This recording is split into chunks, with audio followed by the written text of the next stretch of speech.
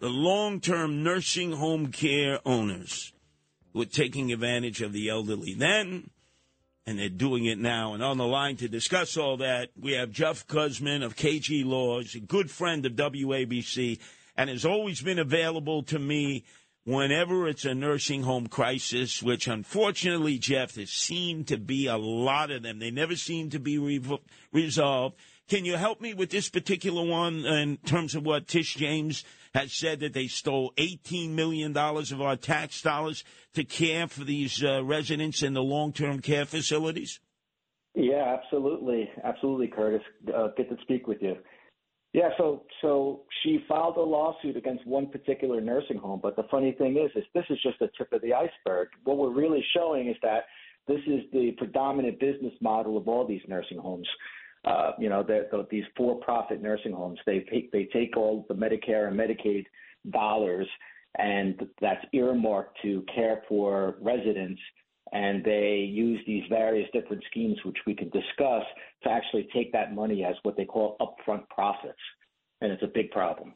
Seems like a lot of these nursing homes now, I remember when I was a kid in the 60s, they were like family-owned operations. Now they're almost like an LLC, a consortium. There's like 12, 13, 14 owners. Boy, that must really have become a lucrative business. Yeah, there's all shell companies and straw companies, and that's really what was at the center of this particular case. It was a family that owns a nursing home, and it's a regulated industry. So the government's supposed to want to make sure that the money that's being funneled to these nursing homes goes towards adequate staffing, proper equipment, et cetera, et cetera. So by law, they can't take. They have to ask permission of the Department of Health if they're going to take out cash out of the business, which is greater than 3% of their annual revenue for patient care. So how do they get around that? Well, they put the property in a family member's name, and they pay the family member rent. And they create a management company that's owned by some family members, and then they pay a management fee, et cetera, et cetera. And they're funneling all of this Medicare and Medicaid money to the family, and it's a big problem because there's an absolute correlation. You can see it, and the Centers for Medicare and Medicaid Services they track this. There's an absolute correlation between staffing levels, appropriate staffing levels, and the quality of care. So if you're taking all the money and you're not hiring the nurses and the CNAs and the appropriate staff, there is an absolute correlation to the appropriateness of the care that's going to these residents. Now, Jeff Guzman of KG Law, you remember in the lockdown and the pandemic of March of 2020, I was going out to a lot of these nursing homes, both throughout New York State and also throughout New Jersey.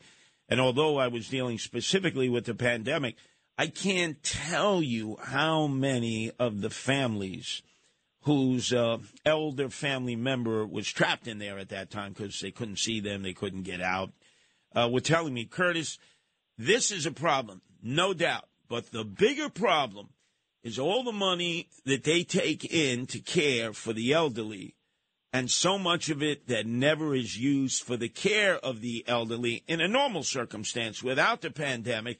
Where are the checks and balances in Trenton? Where are the checks and balances in Albany or even with the federal government? Because it's our tax dollars. In this case, $18 million is not $180. It's not $18,000. That should have stood out. That should have raised all kinds of alarms and bells and whistles.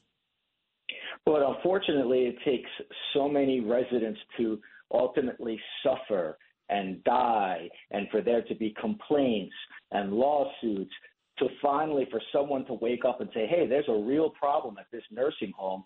And then you have to go in and do the forensic analysis and take a look and dig and find out what's going on. But it's a lot simpler than that. Really, quite frankly, the profit model for these nursing homes is to skimp as much as they can on patient care and maximize profit. And as long as you have that business model, residents are going to suffer. And it all came home to roost with COVID. because that's where you really started to see it. Because when COVID hit, these nursing homes were already understaffed. They didn't have the proper protection equipment. They didn't have the appropriate quarantine facilities. They didn't have the proper infection control protocols because they never spent the money. They put the money in their pocket instead. And that just compounded the devastation for the residents in these nursing homes.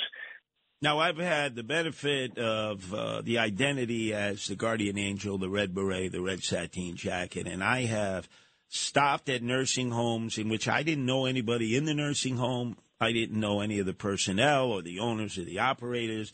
I'll just stop and walk in, and naturally people want to get into conversation with me, and then I tell a fib, a white lie, say, yeah, my Aunt Louise is on the 4th floor. Is it okay if I go visit? Oh, anything, Curtis.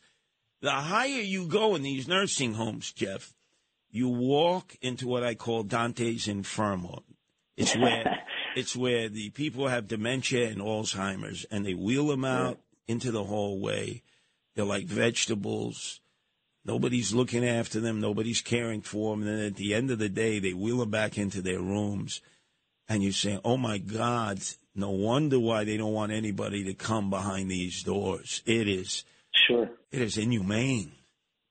Well, there's residents that are crying and calling out for help, and people that are being left in bed and lying in their own urine and feces for hours and hours and hours on end.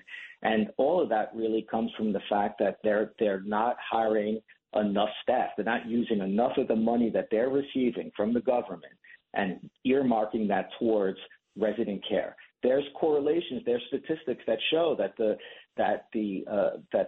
amount of staffing per the amount of nursing care that's given to a patient per hour substantially raises the quality of care, obviously, for these residents. So it doesn't have to be this way. If these nursing homes were adequately staffed, you wouldn't see the misery that you're seeing in these nursing homes.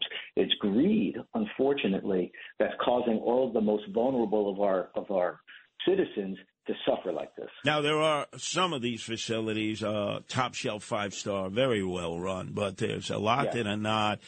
If there's anybody out there listening that is in that kind of a dilemma with their family members or even friends or people they know who had worked and then all of a sudden they either had an injury that debilitated them or this growing problem of dementia and Alzheimer's, which incapacitates them. How could they get more information from you, Jeff? Because I'm limited in what I can do other than visit a place. But you're an expert. You deal with these matters every day at KG Law. Sure, absolutely. Just call me. And we'd be more than happy to talk to you, of course, free consultation or what have you, or just give you information and try to guide you and help you. You could reach us at our office in the city. The telephone number is 212-227-2900, or you can reach out to us through the internet on our website, which is www.kglawteam.com. kglawteam.com. And I've worked with them for many years, ladies and gentlemen, going back to the pandemic and the lockdown.